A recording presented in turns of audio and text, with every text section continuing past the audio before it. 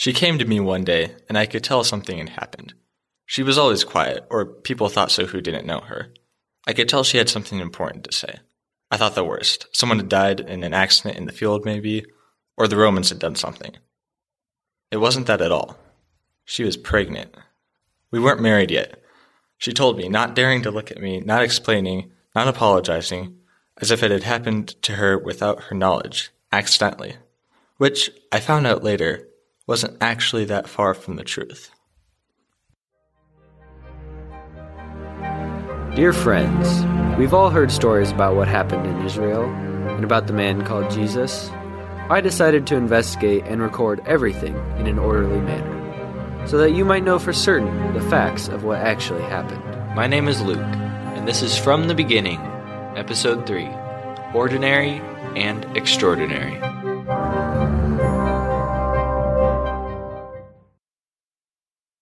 Joseph was an ordinary man from a city in northern Israel called Nazareth. Nazareth was a place of no real renown, except perhaps that everyone thought nothing good could come from it. So not exactly a ringing endorsement. This is Matthew, host of the It Is Fulfilled podcast, which you should definitely check out sometime. He's helping me with some additional reporting this episode. Joseph did his work well. He was a tradesman, and he kept the commands. He had no great aspirations. King David was my great-great-great-yada-yada-great-grandpa. It's a nice fact to use to break the ice when visitors come around, but it doesn't mean much now. After Babylon conquered us, there's not been a real king, not like back then. And with the Romans, well, it didn't look like anyone was coming anytime soon. Joseph only wanted to live well before God and to raise a family. He was engaged to a young woman named Mary. That would be the Mary from last episode, who visited Elizabeth and was pregnant.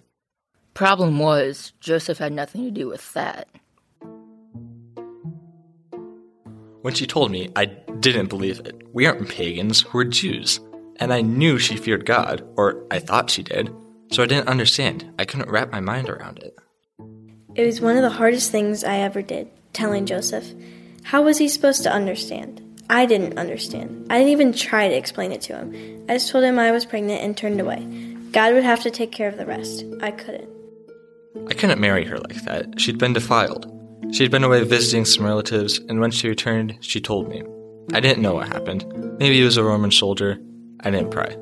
Something had happened, and it wasn't her fault. I knew that. So I planned to divorce her, but not make a big deal out of it. Maybe send her away so people wouldn't talk. I wanted to do what I could for her, under the circumstances. He did try really hard. I knew it cost him, but it all still hurt. I remember thinking, if this is what it's like being chosen by God, do I really want his attention? How had Mary become pregnant? That was the unspoken question, the one Joseph didn't really want to know. I wasn't sleeping well. I was unsettled by the whole situation. I wanted to do right, and Mary had some secret. What was the right thing to do? I kept running it through my head, and that's when I had the dream. An angel came to Joseph in a dream with an answer, and an explanation that was more incredible than anything Joseph could have imagined. The angel's words were much more lucid than those in an ordinary dream. They didn't fade, but seemed to grow stronger when I woke. The angel said to me, Joseph, son of David, do not be afraid to take Mary as your wife. What is conceived in her is from the Holy Spirit. She will give birth to a son, and you are to give him the name Jesus, because he will save his people from their sins. I sat in bed, thinking through the words. I knew they were true. I didn't understand how, but I guess I didn't need to. They were true. But that last bit struck me the most. He would save his people from their sins.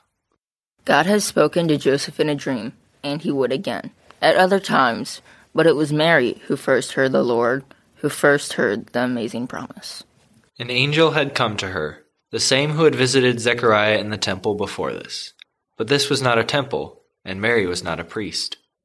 He called me favored. That worried me. Why would the Lord favor me? I was nothing special. I was just a young girl. But God was pleased with me for some reason. It was strange, wonderful, frightening feeling. I never did know why me. I don't think he chose me because I had done something. I think he chose me because he was pleased to do something great in me. The angel promised Mary a child, as he had to Zechariah. Your child will be great and will be called the Son of the Most High. The Lord God will give him the throne of his father David, and he will reign over Jacob's descendants forever. His kingdom will have no end. I was a virgin.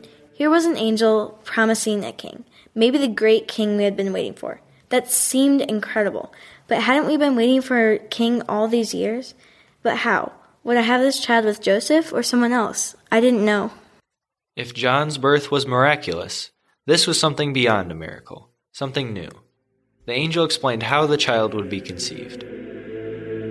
The Holy Spirit will come on you, and the power of the Most High will overshadow you. So the Holy One to be born will be called the Son of God. Nothing is impossible with God. The angel reminded me of that, and I believed it. In that moment, I knew either God could do it or he couldn't, and he said he could, so I trusted him. I've been trusting him ever since. It hasn't always been easy. I'm just glad I visited Elizabeth when I did. She helped a lot. As we explored last episode, Mary visited her relative Elizabeth during the early months of her pregnancy. Now, as the months went by, another trip loomed, one Mary had no say in. That after the break. Christmas. It should be a time of celebration, joy, and peace. But not everyone is in a good cheer this holiday season. Thousands of Americans suffer distress and anxiety, and for a small donation, you can help those in real need this Christmas.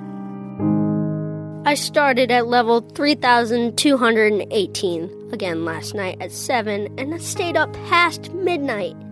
I have been trying to beat it for weeks, but my wife won't let me purchase that Dragon Ball. I need to get past it. I have wasted hours of my life. I just want to see the next level and save those cute little panda babies one more time. You know the names: Bejeweled, Panda Pop, Temple Run, Fish Dom, Candy Crush. Games that madden and frustrate. This winter, help others achieve their full potential. All I can think about is that level, that wretched level, with all those double jelly squares and not enough moves.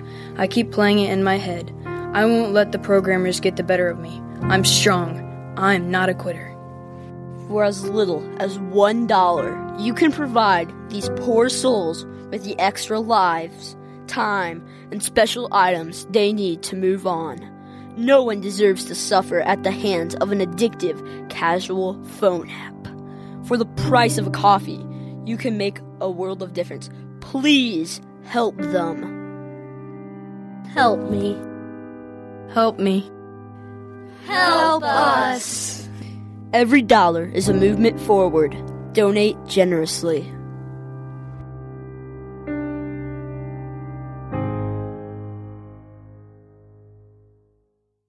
Joseph and Mary were, in many ways, ordinary people thrust into extraordinary circumstances.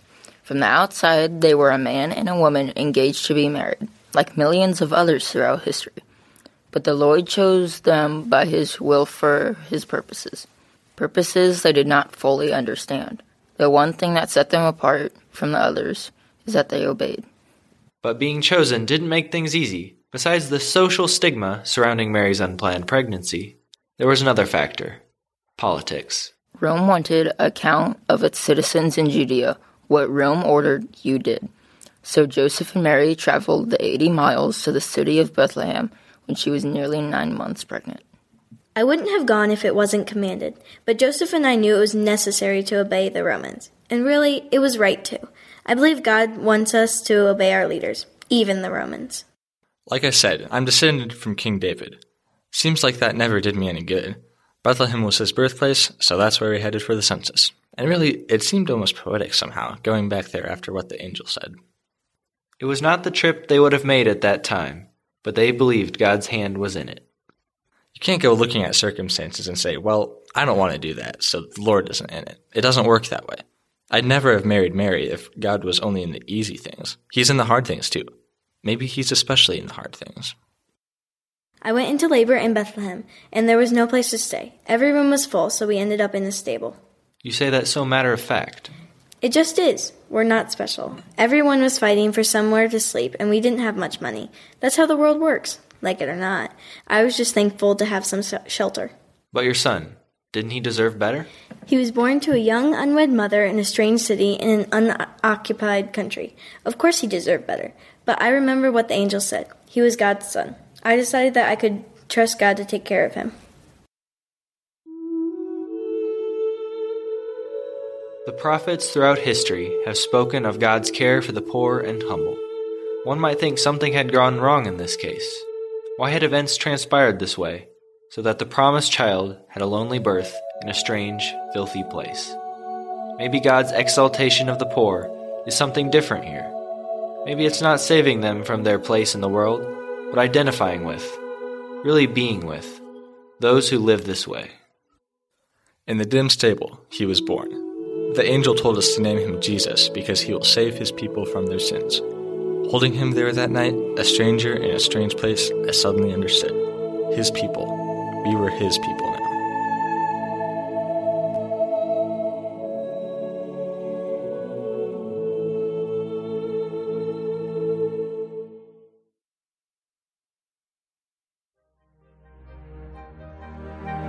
Episode 3 of From the Beginning was produced by the Kendallville St. John Lutheran Church Youth Ministry.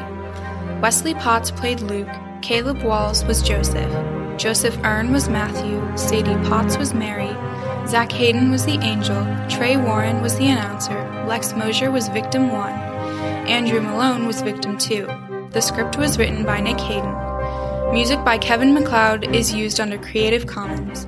Editing and hosting provided by Hayden Digital.